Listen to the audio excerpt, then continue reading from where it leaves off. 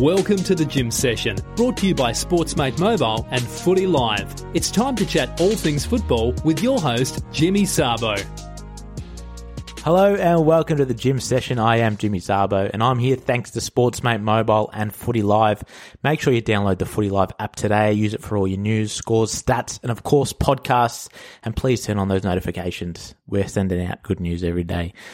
I've said this a lot, actually probably every single show so far, but this time, the words could not be any truer. Today we have a huge podcast, the best one yet. And I think other than Richmond winning the flag in 2017, this is without a doubt the best day of my life. Oh, and if my girlfriend's listening, also other than the day I met her. But I'm interviewing Rex Hunt later in the show, and I still can't believe it. We've got Nick Guglielmino coming on for his famous Nick Off segment, something I can believe because he's been texting me all day about it. We'll get through some tweets and emails, and I will ramble on about some hot topics from the weekend you can later abuse me about. So hashtag the Gym Session. Please get involved in the show. I'll tell you what, I'm tipping an extra long show today because the interview with Rex might go a little bit longer than usual. So I'll chuck some timestamps in the description so you can skip ahead if you get sick of what I'm saying. Before we get to the round recap, I just want to quickly say I wrote my weekly column yesterday on the Footy Live app and I jotted this down. I'll be quick because I know we all want to hear from Rex. They say a week is a long time in footy, but I reckon that's one hell of an understatement. You know, in the space of 7 days, a player can go from hero to villain, a club from contender to pretender, and a convincing culture can be completely crushed. Now, the media, what they do, they use one simple action, one quote, or a result to shape the whole new storyline to suit the consumer. And why does this happen? We all know it boosts ratings, entices more clicks, and produces more revenue. I'm not saying it's always incorrect. I understand that, but I think we should think for ourselves sometimes. So is the Tigers' culture actually bad? Is their reputation tarnished forever? Is John Worsfold actually a complete failure who doesn't care about the supporters? Is David Teague's attempt of trying to be a nice guy and being friends with his players completely wrong? I think you need to decide for yourself. And as Robert Greene wrote in one of his many articles explaining the law of human nature, he wrote a book about it as well, but he's put in a few articles explaining his theories. He writes, on the internet, it is easy to find studies that support both sides of an argument. You should never accept the validity of people's ideas because of supplied evidence. Examine the evidence yourself in the cold light of day. So, guys, while we've got time, especially if you're in Melbourne, a place, makes Wolf Creek look like paradise. Let's think for ourselves. Don't let the media always shape our opinions, I reckon. In saying that, if you still think Richmond's culture's cooked, that's fair enough too. Let's get to a punterful round recap and get into this show. I can't wait. Yes, Jimmy! Round 17 started on Thursday night where the Saints couldn't jack steal 4 points from the Eagles. He was fantastic with 26 possessions, but St Kilda's inability to tag was a huge gaffe. West Coast by 15 points. It was a top-claw clash at Metricon Stadium between the Tigers and Cats, where it felt like Grimes against humanity. Dylan took opposition forwards hostage, Jack was a ripper, and Geelong left dusting themselves off after a 26-point loss. North head further south with another sinking from the Dockers. Blake had acres of space and picked up 24 disposals, while Mundy on a Saturday turned back time. Hogan was a hero with 4 goals, while Schultz played a starring role. Freo by 64. Johnny's making things worse fold, as his post-match comments had no merit. He didn't speak much about the other players either, who were shocked by the power. The game was a rock cliff concert for the fans, while Fine Wines gets better with age, and Houston didn't have a problem, picking up 18 marks and 17 disposals. Port by 10 goals. GWS were missing their crucial cogs on Saturday night and had a giant malfunction. Goodwin had a great win, meaning the team still has a chance to face their mental demons in finals. Max and his men aren't gone yet. Melbourne by 5 points. It was Bryce as much love for Gibbs as he bowed out from the game in a huge performance involving his 2 clubs. Carlton had the Blues as Lachlan shoal their chances of finals. Adelaide down the law to grab their 3rd win on the trot. 16 points, the final margin.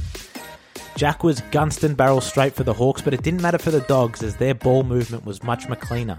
JJ was more popular than Tay-Tay and a cool beverage was enjoyed by all. Dogs by 36. Shooting from the hip would prove more effective this week as Daniel proved being rich does make you happy. He had 23 touches and 3 score involvements while the Swans were left waiting for the bell. Would be lying if we said a 6-goal win wasn't expected. And finally, the Pies shut out the Suns in a night game at the Gabba. Braden may not have meant it, but the kick-ins he took Millard left him blushing. Luckily for him, the other disposals were mostly crisp, and the Pies showed off their big cocks. Collingwood are the going into finals, full of flight. The winning margin was 22 points. Yes, Jimmy! He comes in on the right half forward flank of the pitch, mark it in from 50, puts an odd sway. Yablett! West Coast down, you mongrel! 8-11, Carlton 7-10. You go and have a go then. The ball to the half forward line, and here come Carlton. Came out to Wait. Wait said wait. Got it up to May. Hoffala! Alright, if there was ever a guest who needed no introduction, this would be it, but I'm giving him one anyway. This man is without a doubt the most entertaining broadcaster the game of Australian rules football has ever seen. He played over 200 games with Richmond, Geelong and St Kilda, winning 2 premierships for the Mighty Tigers in 69 and 73. As one of the biggest names in Australian media, he entertained us all with his fascinating fishing shows, sensational sports programs and top-class commentary. Ladies and gentlemen, this is Rex Hunt, and you're not. Welcome, Rexy. You're talking about me? Yep, the one and only. Well, I know that because a bloke down the beach this morning said, "Did you used to be Rex Hunt?" And I thought I'm in all sorts of trouble. Now, the one thing that I'm disappointed in my 72nd year on the planet is that I find it hard to retain people's name. What's your name? Jimmy. Never heard of you. Get on with it. All right, thanks for coming on, mate. Firstly, I wanted to ask you, because I do care how you are. How's the hip, Rexy? The hip's magnificent. The mind's getting better. And during this particular podcast, there'll be things that people think I'm lighthearted, but also the smarties will know that I'm being very, very serious. I was heading for a one-way ticket to the Tobin Brothers because of pain. 5 years ago, I had my back operated on and they fused the 4 and 5 vertebrae. 2 years ago, I had my neck operated on after I got hooked on opioids, which your listeners would realise are serious painkillers, almost to the amphetamine stage. Mm-hmm. And 9 weeks ago, I had my hip replaced and part of my femur heading down to my knee. And finally, they found out what was wrong with me. And I'm pain-free. Good. But my mind's better. I haven't had an aspirin for 6 weeks. That's the good news, Jimmy. I'm glad to hear that your hip's well. And just this morning, actually, I was listening to some of your brilliant commentary, your work from back in the day, and it took me back to the car rides with my dad, listening to you on the way home, taking the long way home just to hear you call the game. It's funny how you hear things and you eat things or you watch things and it takes you back to your childhood. Is there something that takes you back to your days growing up as a lad in Mentone? No doubt. It started off very slowly for me, my birth, and then it completely slackened off because when I was born, they slapped my mother.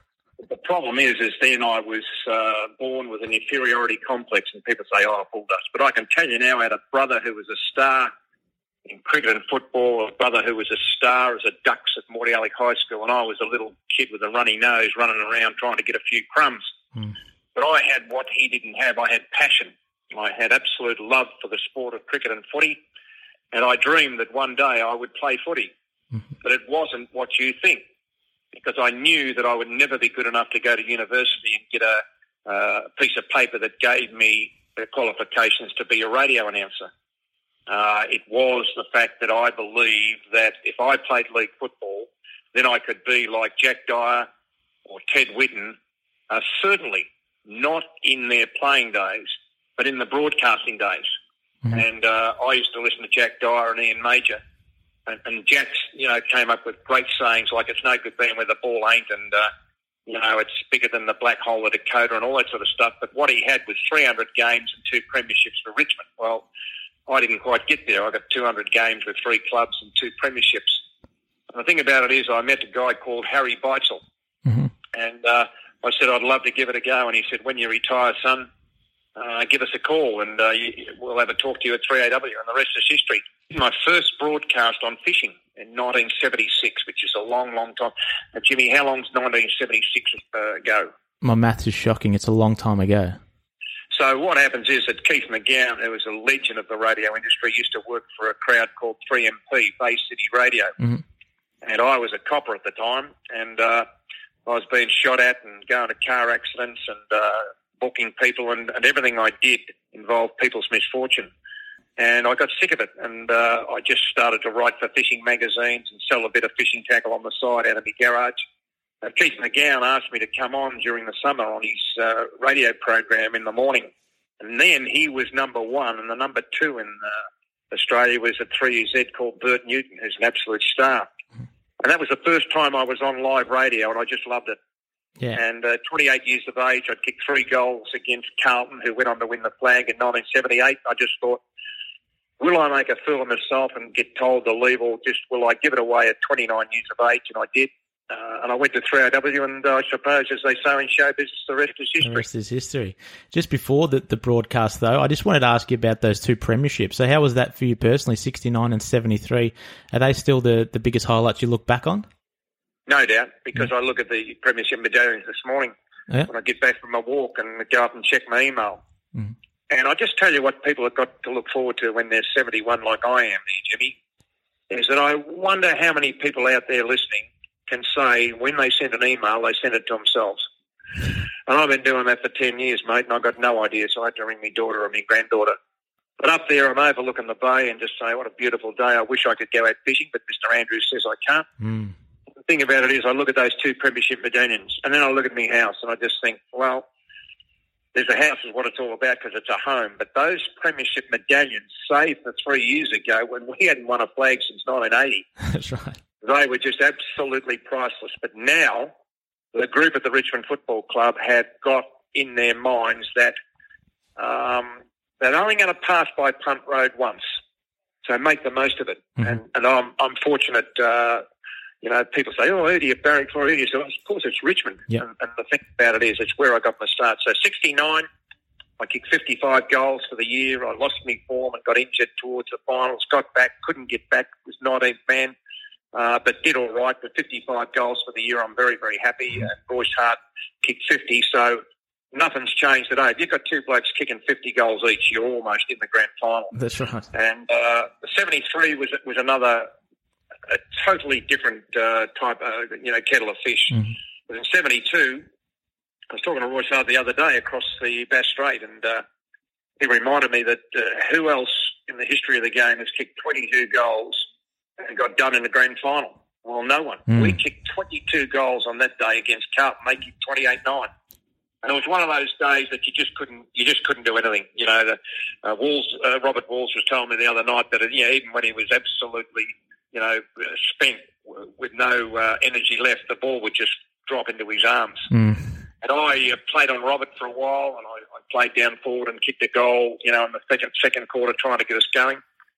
But then in 1973, there was no one who could beat the Richmond Football Club. And I'll tell you why, Jimmy and your listeners. Yeah. It's because we made a pact that after the grand final in 1972, we were so disappointed and distraught that we made a pact, the 36 blokes on the list, that we would not rest until we got that premiership back. And history shows we've got it back in spades in 1973. I played on a bloke called John Nichols and was fortunate enough to keep him to 1 goal.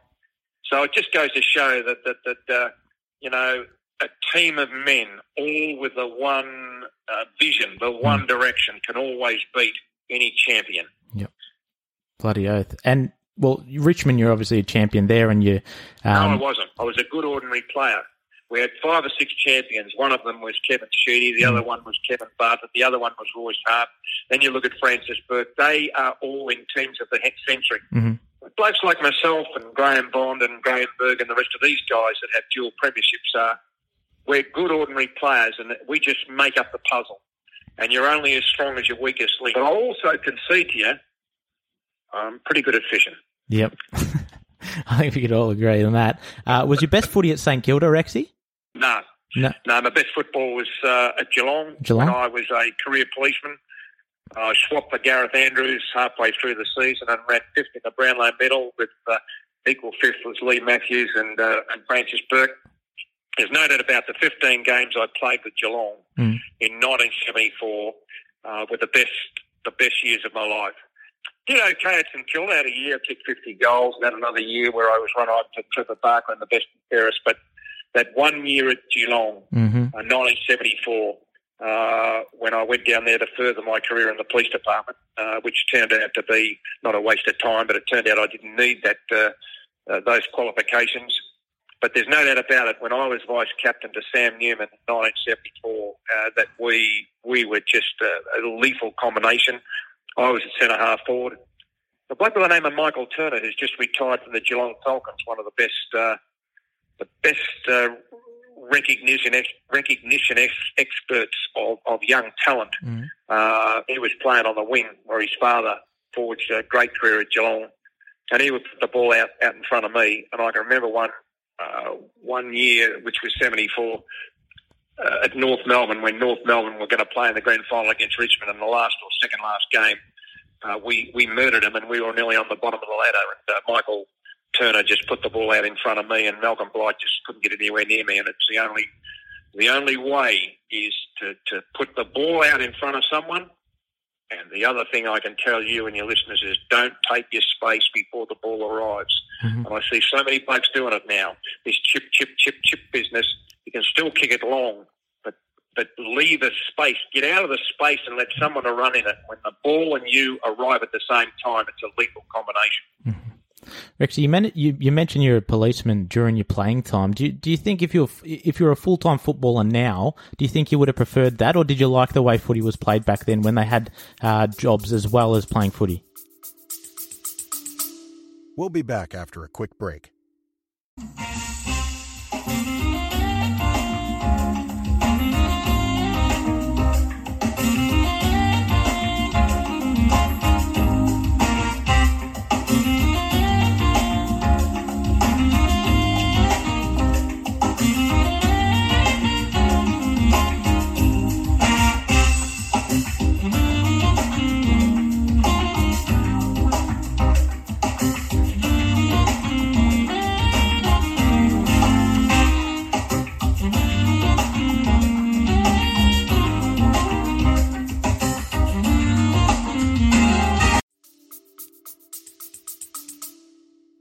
Yeah, look, an opinion is neither right nor wrong, Jimmy. And my opinion is, I think we're in a bit of trouble with blokes getting $800,000 a year and they can't fill out an application for a fishing licence because the manager's got to do this and the manager's got to do that, and you've got to take pay the girl to make the bed or pay the bloke to take your clothes to the dry cleaner.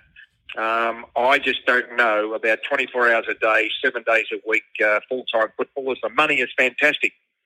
But as I said to a group of people before the COVID locked us down at a school, I said, once the last tree is felled, the ocean netted all the fish, and there was something else in there, you realise you can't eat money. And I just look back and just say, in the 69 premiership, I got $20 plus a bonus. The bonus was $5, so $25 for winning the flag on that day.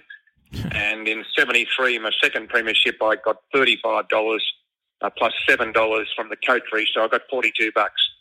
And so that it's all relative. But no, I worry about full-time sports people. And the AFL have done a great job of keeping the game alive, like the NRL and the thoroughbred racing. But I just think it's nice to have an apprenticeship or do a course in accounting or something like that. But that's just my opinion, which is neither right nor wrong. It's just my opinion. Your fishing shows obviously were broadcast across the world. Rexy, you're a very famous man. Where was the strangest place you were recognised? I think I've heard a few stories where you recognised overseas. In Europe, was it? Yeah. Walking down the main street of Prague, which is the capital of the Czech Republic. And I'd been there just to launch my television program through Sky Channel over there. And this was early 2000s. And I was walking through the city square, and a young kid came racing up with me, and he'd come away from his mother and father. He said, "Are you Rex Hunt?" I said, "Pardon?" He said, "My dad said that you're Rex Hunt." I said, "Which is your dad?" He pointed. I said, "I'll give the thumbs up to the bloke." He said, "So you used to be Rex Hunt?" And I just thought, Jesus, how good is that? So that's 20,000 kilometres. Yeah. And the next year we went to England, to launch the Rex Hunt Fan Club in Pall Mall or Pall Mall or wherever it is, just near Buckingham Palace, and it's near Harrods. And I said to my missus, we're having an afternoon off because we'd caught some beautiful carp in the Thames and did a lovely show with, I think it was Sir Ian Botham. It was with Sir Ian Botham. And we were walking across the zebra crossing in Oxford Street, I think it is. Your listeners know where it is with Harrods. And I said to my missus, what do you want? She said, I'd like to have the famous morning tea at Harrods. I went in there, and the morning tea consisted of half a dozen Belgium, it might have been Denmark oysters grown in aquaculture. I had a piece of shortbread, and my missus finished it off with a lovely jam and scone, and she had a cup of English breakfast tea, and I had a very weak white cappuccino. And I got a bill for £127, which in today's currency is about $250. Bloody hell. And I tell you what, I just thought, geez, I hope this. So we're walking out again across the London Bobby is directing traffic across the zebra crossing. He said, "Oh, yabba dabba do gov." I said, "It's yibbity yibbity, you idiot."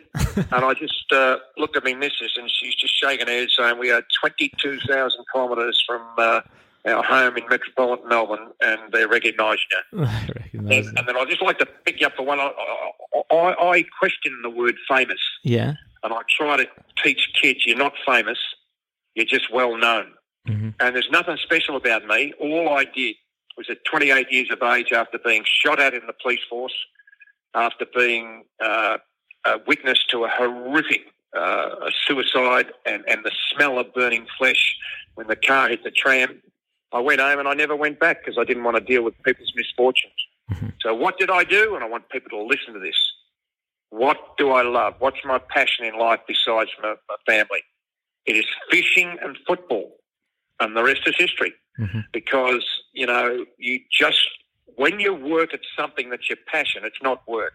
You're on call 24 hours a day. Something you were well known for was also your unique style of commentary. The nicknames Yablet, the Cranium, McGough Whitlam, Richo Man, Not a Wellman. How did you develop that unique style of commentating? You said you listened to Jack Dyer back in the day, but when you were younger as well, did you develop that kind of unique style? Did you want to bring something to the game that was unique? The answer to that is don't know. No? It just unfolded. Is that what evolved means? Yep. It evolved, young man. Yeah. I knew when I took over from Harry Beitzel at 3AW in 1989, Harry had 21 years. And I said, the only way I'm going to survive more than 3 or 4 years and threaten Harry's record, which I broke in the year 2000, the only way that I'm going to threaten his record is that I'm unique and I back myself with my style and not be a puppet or a mimicker of Jack Dyer or Harry Beitzel. And when I first came on, the people, they just couldn't believe it. They just said, who is this idiot? And then we broke all types of records in the radio ratings when there was no internet, no mobile phones.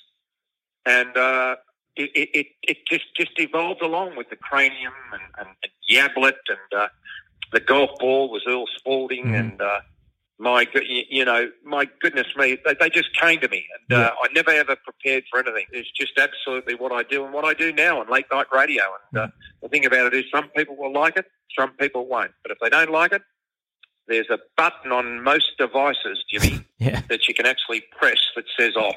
Yeah. And if you do that, you can actually just get rid of me. And it's not F off, but that's what it means. You press that button, and I'll F off. If you like it, well, stay tuned.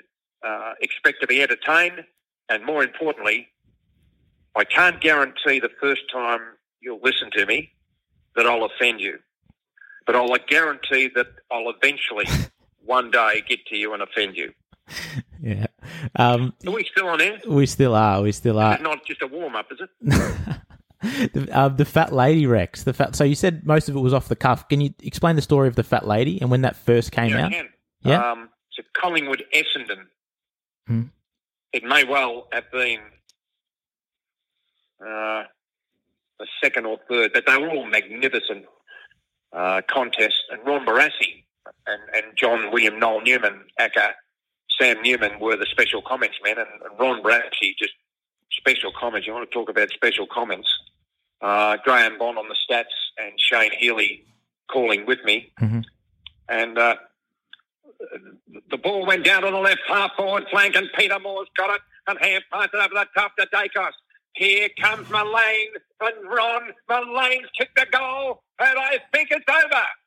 And Ron Barassi said, well, don't be a smart-ass, Rex, because it's not over till the fat lady sings. And I said, well, Ron, this is for you.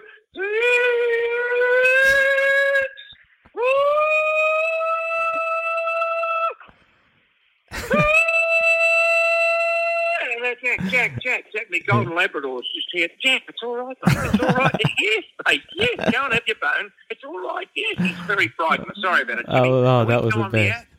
That was the best. Are we still on the air? We're still here, mate. We're still here. Good on you, mate.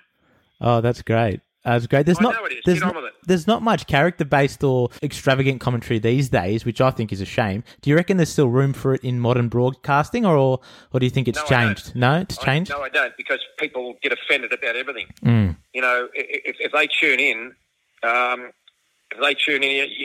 you know, people will find fault with everybody. Yeah. But I can tell you, Jimmy, once people find fault with you, they're listening to you or looking at you.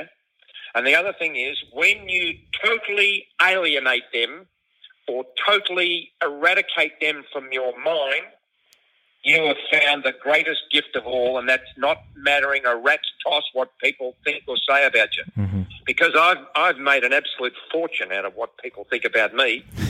But the thing about it is, what really, really, really gets up their goat and gives them an itchy backside is the fact that I've just signed another 2-year deal with 3AW at 71 years of age. Yes.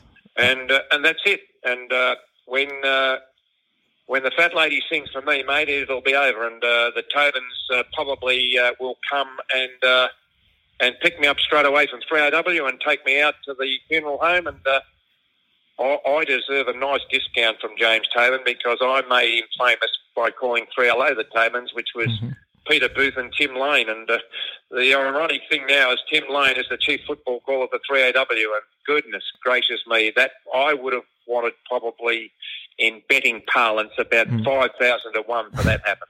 Yeah. Why is that? Why? Because Tim was prim and proper at the ABC, and now he's understood that his longevity would actually relies on entertaining people, and he's a very entertaining caller. But can we keep something to ourselves, Jimmy? Yeah, we can. We can.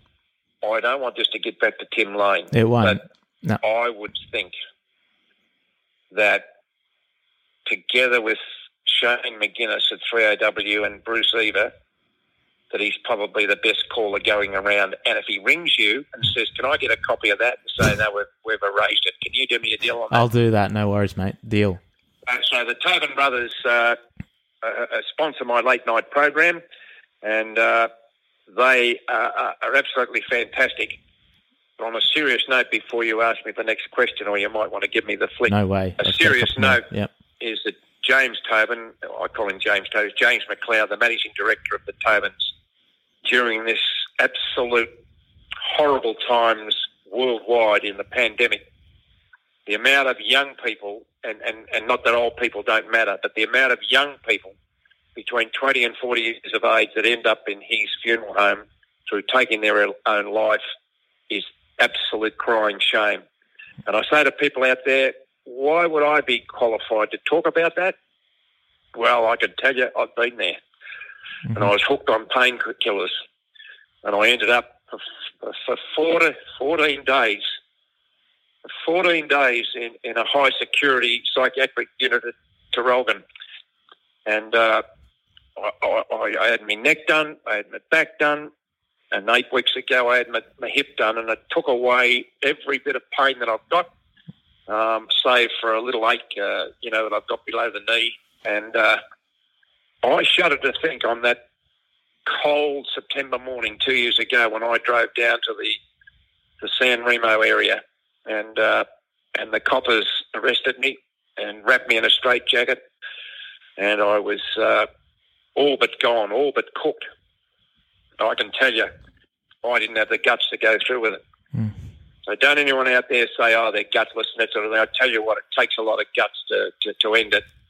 And if you see someone who's struggling, just talk to them. All you need is recognition. It's a bit heavy, Jimmy, but I reckon the only reason I'm doing this, or I know the only reason I'm doing this, is with someone in the high profile that I have has been there, and someone out there listening who is, they might tune into this podcast now at 3 a.m, and they might just start thinking about, what I'm going to do and how I'm going to do it, is that it's not over till it's over, and as Ron said, till the fat lady sings. Life is precious, but I tell you now, you find out who your friends are, and you find out you've got a lot of acquaintances, particularly around finals time when they look at the tickets. But why I talk so openly about it is not to receive any publicity, is not to receive any accolades and or poor me or that sort of thing. It's to give hope to somebody who might be in the dark place that I've been in, might be in the deep hole that I was in, and might not be able to get out without a bit of the help from my friend. Mm-hmm. And I think Joe Cocker sang about that, didn't he? He did sing that. And I appreciate you opening up and talking about that, Rex, because you have inspired a lot of people. And that's what people said to me when I told them I was interviewing you. They said he's been very inspirational, especially over the last couple of years when you've been open about your struggles. So I think that's great, and I appreciate you going into that. Everyone's had horrid times, and, we've lost 2 very close members of our family on Lynn's side to taking their own life. And I just don't want people to go through what we went through. And you never get over it. Okay. Every day it's with you. Mm-hmm. Every day, a white ute with a tradie going to Bunnings when it's open. I think of Stephen. Every night that something comes on the television, and there's a young disc jockey there at one of the nightclubs, and he's playing all the music for the boys and girls all dressed up and having a fantastic time like we all do at discos. And I think of Aaron, and it never goes away. But the quote that I gave you earlier on, I had to really put it up in front of my office, and when I walk upstairs to have a shower, once you reach the stage in your life where you don't give a rat's toss about what people say or think about you, you have reached the pinnacle of life that very, very, very, very few people enjoy. And I hope that came out all right. Yep. I love that, Rexy. If you start thinking about what people think about you, what people say about you, you might as well just wind it up now and sit in the sun, because you're just wasting your time. Along the way, you'll get setbacks, and it's not how you celebrate victory. Here's another one for you. It's not how you celebrate victory. It's how you come back after being knocked down. Mm-hmm. And I think it was Muhammad Ali who said, get knocked down 9 times, but get up 10. Mm-hmm. How are we going? We still on air? We're still going well, Rexy. I've got a couple more for you, mate.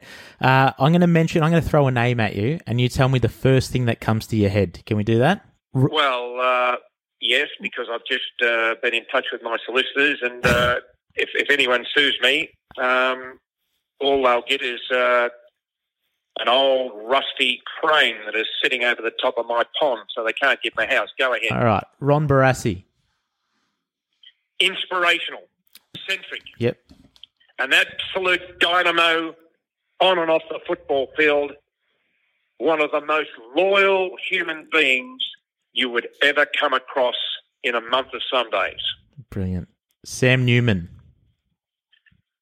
Misunderstood, because he's made millions out of being misunderstood. Sam is like me, a tadpole short of a swamp. But when the shit hits the fan, Sam will be there. With John William Noel Newman, there are no conditions in his friendship code of rules. Robert Walls.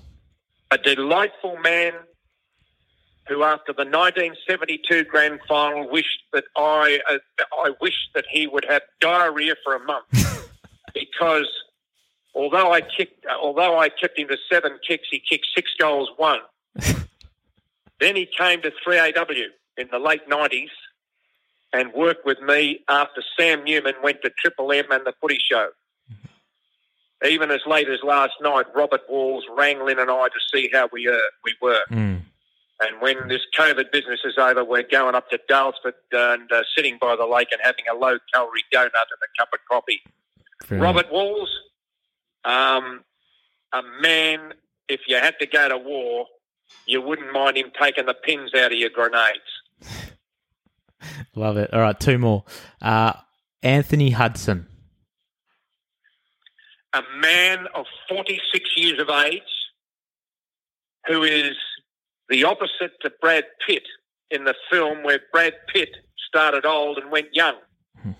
I think Anthony Hudson's actually got that disease.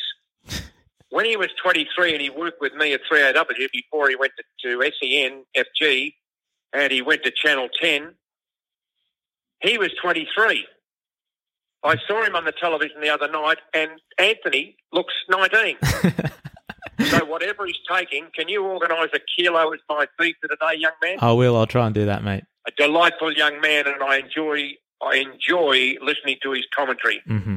And a very, very nice man. And I think he thinks I'm different. But Jimmy, I hope Anthony doesn't take this the wrong way. And if he does, well, stiff bananas. Mm-hmm. Anthony, you're a star, and I love you.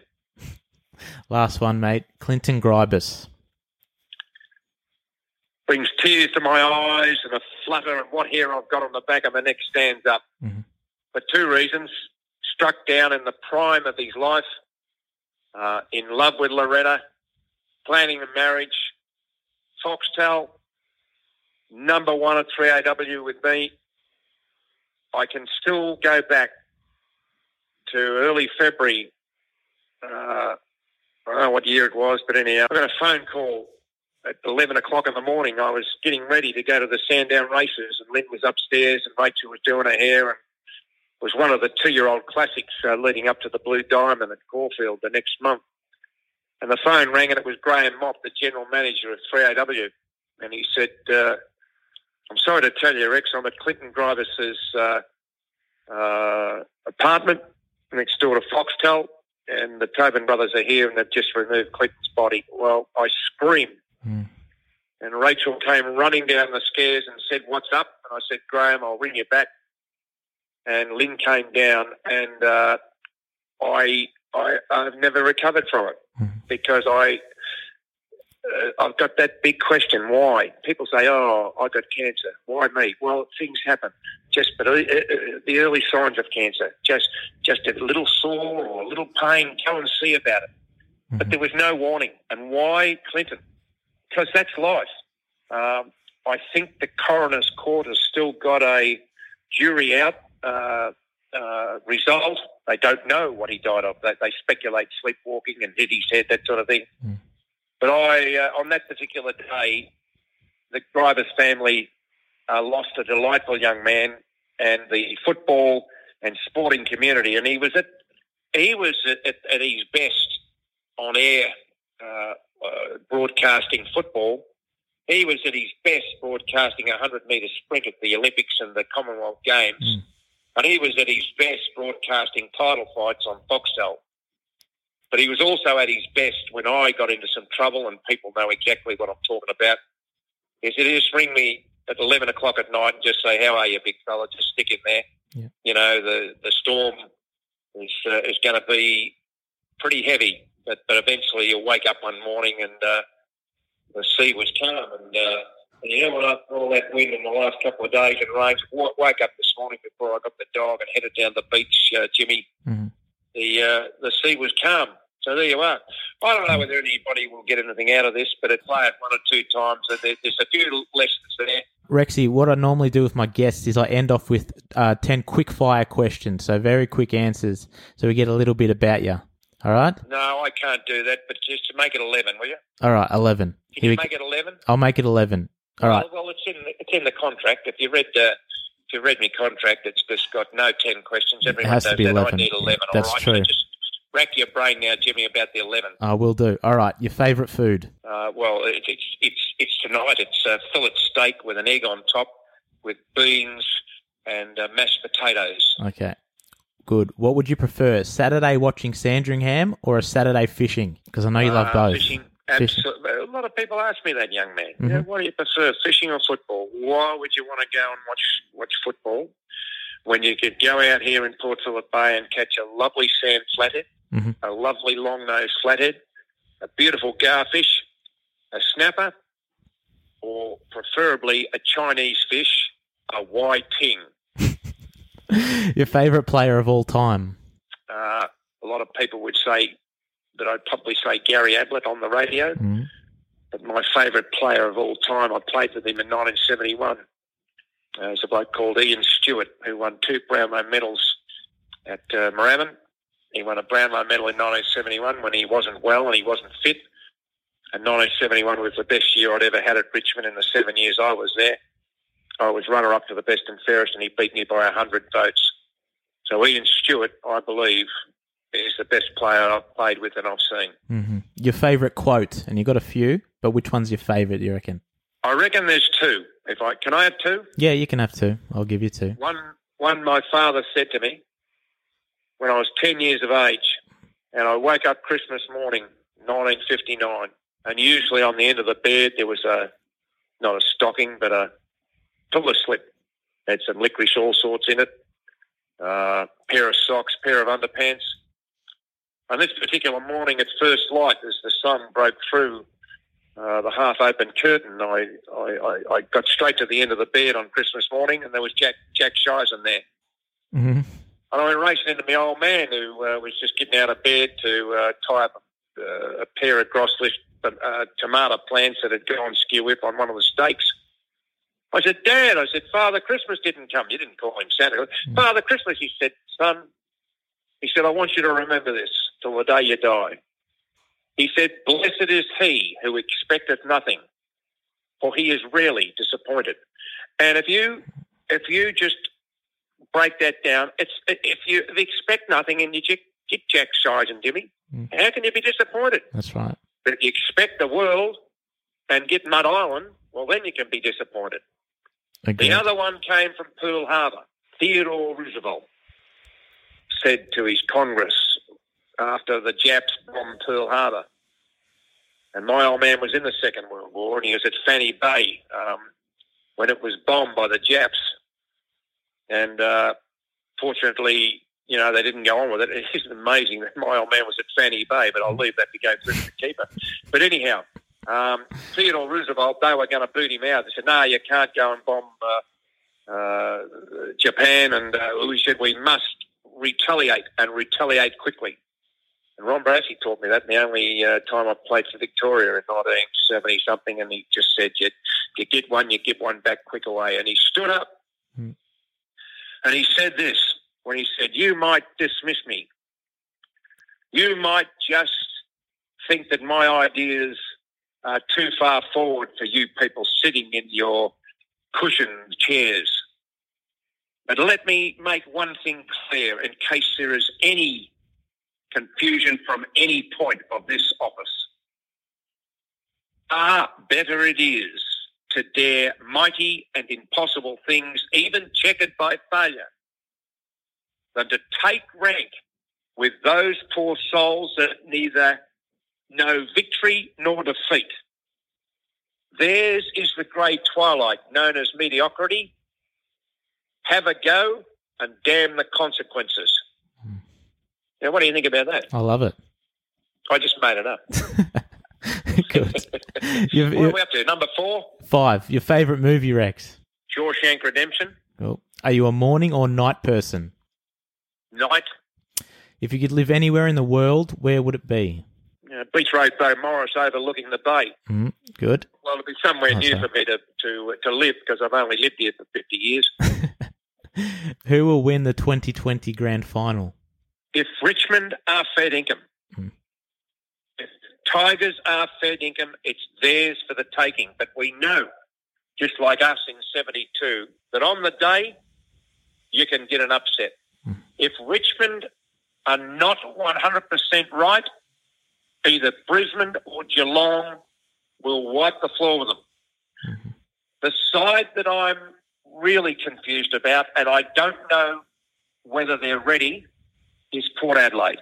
Mm. I would think that Port Adelaide will finish on top, and the thing about it is that then they will get a home final. Then they'll get a week off. Then they play in a preliminary final, and then in a fortnight's time they will go to South Queensland at Brisbane and play off in the grand final. All points to Port Adelaide. Mm.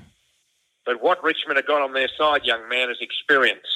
Because there's a quote again, I shall pass by this way but once.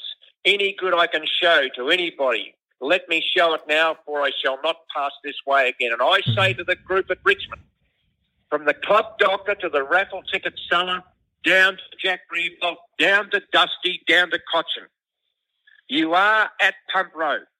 This is a window of opportunity. You'll never get this group of people again on the field. Make it happen. Mm-hmm. When I go to the MCG, and we won't be this year, when I go to the MCG on the Wednesday before the grand final, and we sit there, all of us premiership players, all life members of the Richmond Football Club, 50 years down the track, I tell you what, it's the second best thing a man can enjoy standing up. The first thing that man can enjoy standing up? What's that? Catching a King George Whiting, you dirty bastard. All right, 2 more. We're on a roll here. If you're in charge... How many have we done? We've done 8. No, we've got 3 more. 3 more. My apologies. If you're in charge of putting together the best ever AFL broadcast team, who would be in it? Who's your dream team? The dream team would be number 1 caller, me. Mm-hmm. Number 2 caller, me. Special comments, me. Yep. Assistant special comments, me. Mm. And the stats, Bondi. Because Bondi used to get my party pies at half time. Now, ask me that question again. If you're in charge of putting together the best AFL broadcast team, who would be in it? You're talking about radio. Radio, correct. Number 1 caller and coordinator to make the whole machine run smoothly with not too much lubrication or oil. Number 1 caller, me. Mm-hmm. Number 2 caller, Clinton Grovis. Mm-hmm. Special comments number 1, John William Noel Newman. Special comments number 2, Robert Cyril Farquhar Walls. Stats, Graham Bond. And serving the afternoon tea at half-time, Jennifer Hawkins. Now, if we ever put together that commentary team, mate, what chance do you reckon that we've got from Jennifer just popping onto a private jet and coming down and serving the big fella a party pie? I reckon you've got a good chance, a very good chance if the dream team gets together. I reckon got about as much chance as Ivan Milat had of being in charge of the Cubs. What's your greatest accomplishment, Rexy? Surviving the last 5 years. Yep, that's fair. Because I was too pig-headed to cry for help when the pain was just excruciating. Mm-hmm. The biggest thing that I can say to inspire people out there is that Herbert Vincent Butler was my headmaster at Mordialloc High School when I spent the best 3 years of my life. You know the best 3 years of my life when they were, Jimmy? When's that? Year 9. Mm-hmm. I spent 3 years there, and last year I liked the school that much I bought it. Yeah. And Herbert Butler, who played 37 games for Carlton, he's a terrific bloke, and he believed in me. But he called me into his office. He said, "What do you want to do with yourself, Hunt?" I said, "I want to be a fisherman and a footballer, sir, and preferably a football broadcaster." He said, "Well, as long as your backside points to the ground, you'll never make a living out of fishing, and you'll never make a living out of football broadcasting because you're not good enough, and you just got to admit it. You've got to get an apprenticeship, be a chippy or a plumber or something like that." my greatest accomplishment is proving people like that I had it in me, despite the fact that they didn't. And the secret to life is belief. Belief in yourself, self-belief. And once you combine that with the second greatest thing known to man and womankind, it's self-confidence in that you can do anything. Mm. But Muhammad Ali said it all. You get knocked down 9 times, but you get up 10, and you're always in front. And people can Google me and carry on. You'll see a couple of times there where people said, we've got him. And it got back to me a few years ago that the editor of a major newspaper here in Melbourne was heard to say over a cup of tea, you can't kill this bastard with a sledgehammer. And it gets back to Roosevelt. You know, dare mighty and impossible things, even check it by its failure. Don't take rank with those poor souls that neither suffer nor enjoy much. Theirs is the great twilight known as mediocrity. Have a go and damn the consequences. The biggest thing I can say to old people, middle-aged people and young people, have a go. Mm. Get knocked down 9, get up 10. And I tell you what, I'll just repeat before you come with question number 11. Now, I've got a question for you after 11. Can I ask it? Yeah, for sure. The other thing is don't underestimate. When you finally rid yourself of worrying what people think and say about you, because once you do that, you have found what life is all about when you don't give a rat's toss. And even better with me, I don't give 3 rat's tosses. Do you know what a rat's toss is? No, I don't even know. I just made it up. What's question number 10 and then 11? We've done number 10. That was your greatest accomplishment. Number 11 was today a waste of time for you, or were you happy to come on? Well, happy is a very, very big word in my vocabulary. Yeah. Celebrated 49 years marriage the other day. Kevin Sheedy introduced us, and we're happily married. Mm-hmm. I'm happy, and Lynn's married, and that's just the way it was. So happy to come on. Certainly wasn't a waste of time, because you know what? Amongst all of the compost that I've dished up today, the people out there, I know someone, even one person, will get the message. Mm-hmm. And if I've inspired someone to get off their backside and to do what they want to do and be what they want to be without worrying about what people think, that I've done my job. And if I've inspired someone to don't look at the negatives, don't take the easy way out, to go and talk to somebody about your problems and what doubts you've got, that will be it. Was it a waste of time? Absolutely not. Is that it? That's it. See you later. See you, Rexy. You're a champ, mate. See ya. Yes, Jimmy! All right, it's time for everybody's favourite part of the show. It's when our man Nico comes on and tells us what he's pissed off about. It's time for Nick Off. Nick off.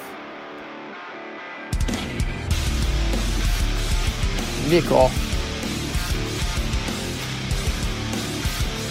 Nick off. Nick off. Nico, welcome. What are we speaking about this week? James, I could be speaking about the umpires again, but I'm going to hold off again because Thank God the holding the ball rule is doing my head in, but I'm going to save it for a week when maybe preliminary final week or grand final week when it really costs the team. No. It's bound to happen. Don't jinx that. So what I'm going to go off about this week... Can I just say, Nick, firstly, it's due to your coach as well. That's why the rules come in. So you're not really... You shouldn't be complaining. I don't want to get into it. And let's not get into it. No, this is a positive... This is positive Tuesday. This is a good week. You are half correct. Yeah, okay. Go. But anyway, this week I'm going to go off at Footy Classified, mainly Caroline Wilson and Kane Corns, because last night they said they were having a dig at Carlton and at Simpson and Murphy for carrying off Bryce Gibbs after his final game in his footy career. Caro said it was odd. Kane Corns called Carlton mentally weak because they did it after a loss and they did it to a player that wanted to leave the club. Sure, it was odd, I thought, because we don't see it often. That doesn't mean it was a nice touch. You know, Bryce Gibbs spent most of his career, 90% of his career at Carlton, and all his best days were there. His best mates are there. They wanted to do a good gesture, and I thought I didn't see anything wrong with it. I just thought it's so typical of footy classified to be calling out someone, always finding the negatives in something good. So to footy classified, Caroline Wilson, Kane Corns, you can all nick off. Nick off. Love it. I agree with you, Nick. I agree with you. There was nothing wrong with that. That was part of his bridal party as well. I mean, what are they going to do? They've got to celebrate the man. I mean, yeah, you lost. You can. I reckon you have a go at the performance and say, yeah, the performance was weak. Your season was on the line. But after the game, I mean, the siren's gone. You're trying to celebrate your mate's career. Yeah, I didn't like that either. Good call. Yeah, definitely. And if the shoe was on the other foot, I mean, if my team was doing that, let's say hypothetically Franklin was firing and Rufford and Lewis carried him off, I'd be all for that. So Carlton supporters, I'm sure, would have been all for that as well, seeing it. So, yeah, I just thought it's just typical of footy classified to always find a negative headline. They can all nick off. Like it. Nick off. Yep. Nick off. Beautiful. Beautifully done, Nick. You're a legend. Make sure you share this too, because people are getting around the segment. I reckon there should be a hashtag Nick off, and we'll get it trending. Definitely. Yeah? I've been getting a bit chirpy on Twitter as well lately. You have been. Mainly I've seen that. Umpires, but Yeah. All right. Well, hit me up on Twitter. I'll speak to you soon. Have a good one. No worries. Thanks, mate. See you, bud. Nick off. Right, it's time to get to some tweets and emails. A favourite of mine, a favourite of the show as well, Frankie the Pie Fanatic. He emailed in, do you agree that Collingwood will be able to gain more momentum, beat Port and charge to finals, and that finishing outside the 4 this year isn't as hard as others? Firstly, do you agree that Collingwood will be able to gain more momentum? Yeah, if they beat Port, they'll gain more momentum. I'm just not picking them against Port, to be honest. I think Port need a win to finish top. Port, Collingwood didn't show me enough last night, to be honest. Like, I think, and this is the worst analogy ever, but I was thinking of it last night. Beating Gold Coast for Collingwood by 22 points is like, it's like eating pasta sauce out of a can. Like, it gets the job done, you feel full, but it's nowhere near as homemade. And in this case, it's nowhere near a win against a top 8 side. And they have a chance this week to beat a top 8 side, and that's when you start believing. I think, hats off to the Pies. Fantastic. They made finals. They should be congratulated, the staff, for getting them over the line with the injuries they've had. It's impressive. I don't think they're going to do much damage, though. But in saying that, Frankie, I do agree with you that a team outside the top 4, I think this is the most likely year that could happen since 2016. Obviously, we didn't expect the Dogs to do it. But I think with how tight the league is and how tight the competition is, anyone can beat anyone. And if you get everyone's got the bye, obviously, before the final, so you get some momentum, anything can happen. So I could be proven wrong. I just don't believe in the Pies yet, Frankie. I'm sorry. Also, last night, Slippery Gabba wasn't a great spectacle, was it? It gets a bit dewy down there in Queensland, so I hope the grand final isn't like that, to be honest, but never know. Adam P. Montees, he emailed in also. He said, Damien Barrett and other reports totally taking Clarko out of context with his comments of St Kilda.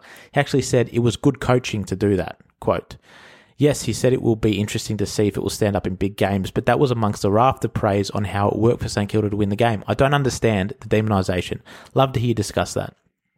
I think you're spot on, because I've talked about it before, and you're going to take one quote and you're going to turn it, and the narrative now. I mean, everyone wants to hate on Clarko, I guess, especially now. The story is Clarko. It's because of him that the holding the ball rule has changed. So now making him the enemy is good. It's going to get clicks, isn't it? I think it's fair to point out that he was a little bit critical in that way, because the way he did say it, and I listened to the press conference, was a little bit like, yeah, you do it against us, can you do it against a big side? But he did praise St Kilda for winning the game and doing what they had to do. So I agree. I don't feel... I didn't really agree. I didn't like the way Clarko said it in press conference, but that's just me. I do understand your point, Adam. 100%. You take one quote and you build and you bang it up and try and get clicks and you make a new story out of it. I agree with that. Mitch Deacon tweeted, he wrote, is Ben Rutten the right man for the Essendon job? From afar, I'm quite alarmed at the direction of the club, and it appears he has been the unofficial senior coach all season. Do you think they're too concerned about playing like Richmond rather than playing at their own strengths, i.e. speed? Do I think he's the right man? You know what? If you're looking at just this season, you'd say no, because it's worrying. And look, I feel you. I'm listening to Essendon fans complain all the time about how their club's going. And yeah, he has been the senior coach. I don't think there's any hiding that. I mean, they haven't come out and said that, but he's the one. The game plan is his, and it's not looking good. It is Richmond-like. And does it suit the players? I'm not sure. And some have argued, should he be going out and doing the press conferences rather than John? Because he's not, Worsfold is not responsible for the game plan. It's essentially Ben Rutten. So I understand exactly what you're saying.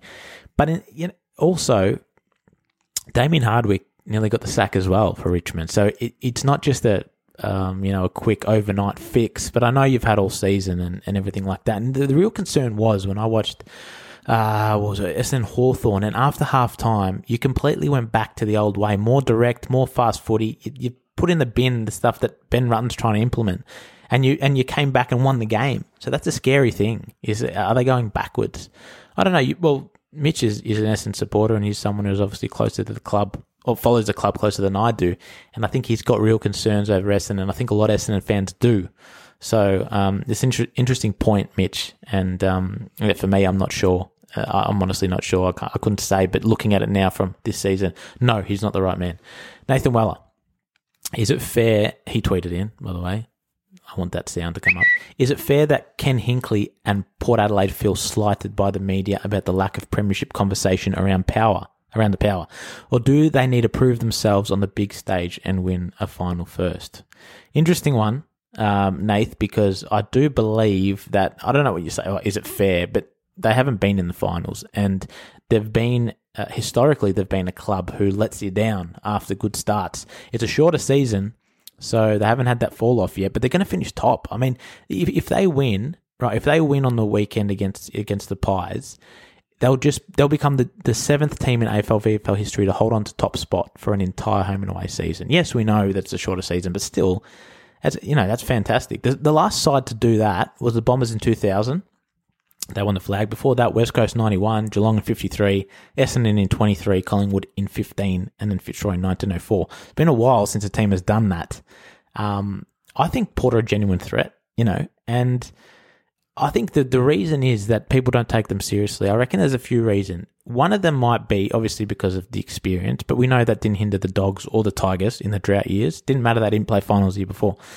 Maybe it was the loss to Geelong that could have done it, or maybe it was because they beat Richmond when Richmond had a whole heap of stars out. Maybe it was because they lost to St Kilda at Adelaide Oval, and then they had another unconvincing after the siren win over Carlton. They did beat the Eagles, but that was when the Eagles were lifeless in the hub, and they've lost to Brisbane. So there's some reasons there. You go, yeah, maybe when they've come up against the big clubs, they don't perform as well. They're not as consistent. I don't know. They're top of the ladder. They've been ferocious all year. They rank number one in contested ball, tackles inside 50s, clearances inside 50s, all the major indicators that they are a legitimate threat. So I think it's is it fair they've been slighted? I don't think they even care. Like, why would you care if you've been talked about or not? Just go and do the job. Then people will start talking. Yes, Jimmy! All right, chaos versus control. That was the big question. Chaos or control was the question, basically. And it was on Friday night, Geelong and Richmond. And it was built up. It was huge. And the Tigers, they ended up winning, 26-point winners. And they've now beaten the Cats in 5 of the last 6 games between the two clubs. And going into that game, the Tigers were $2.20. Now, for a Richmond fan looking at that, they go, these are juicy odds. Because they've seen their side play this game style and for it to stack up in huge games. That, chaos, commotion, high intensity, that sort of game style. It stacks up in finals because it's high pressure. You don't have to be careful and that sort of thing. And that's not to say, the Cats' choice of ball movement isn't great and can't win finals, but they have lost each of their opening finals games over the past 3 consecutive seasons. And that's when, pressure, stakes, the spotlight, that reveals most. Now, their game style didn't stack up against the Tigers on Friday night. And the Tigers played exceptionally well. The intercept marking was fantastic. I know people are going to say, shut up, Jimmy. You go for the Tigers. You're biased. I understand that. I might be a little bit biased, but it was an extremely good win. I think you can crunch the numbers any way you want from Friday night. You can try and shift the focus. You try and interpret trends as much as you want, but Friday night's game spits out 3 clear conclusions. Chaos beats control. Off-field blunders don't always lead to on-field blemishes, and Richmond is now the flag favourite. I wanted to talk about the Giants quickly. They just had to win, didn't they? They had to win on Saturday night. But now, I mean, after you drop the club captain, so the first time in 22 years a coach has dropped their club captain. Yeah, Stephen Coniglio's form wasn't great, but neither was some of the other stars in the team. Now, it's hard to comment from the outside, but looking at it, and in hindsight you can say, yeah, it's a bad decision. If they won, no one would be speaking about it. But I think you want your best 22 playing, don't you? When you've got a game like this, your season's on the line. And it just proved. I mean, what do they have? They had 52 inside 50s on Saturday night against the Demons, and they had 19 shots a goal.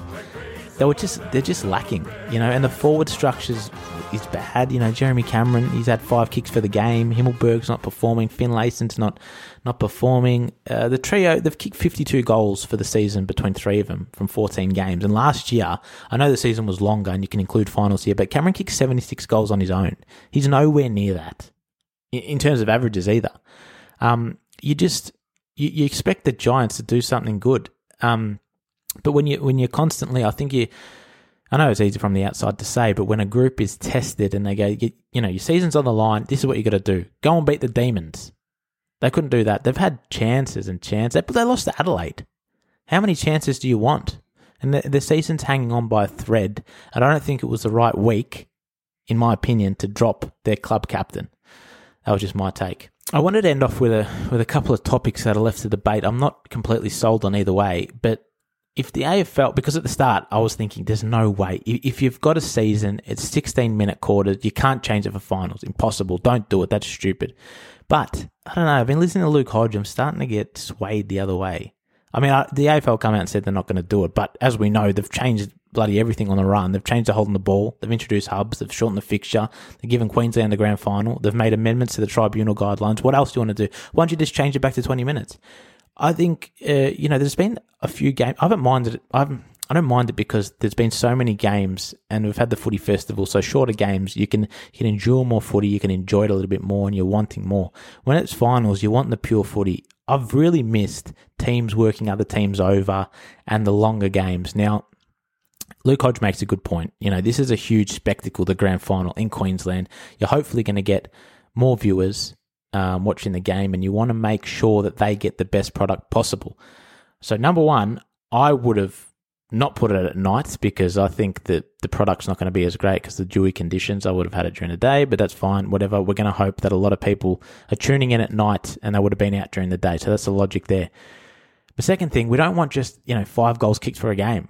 We want more scores. We want a longer length. I think having longer games is going to make a better spectacle. And his argument is players will get fatigued later in the games and space will open up, which will lead to more scores. We've seen it late in games throughout the season when teams are fatigued and that sort of thing.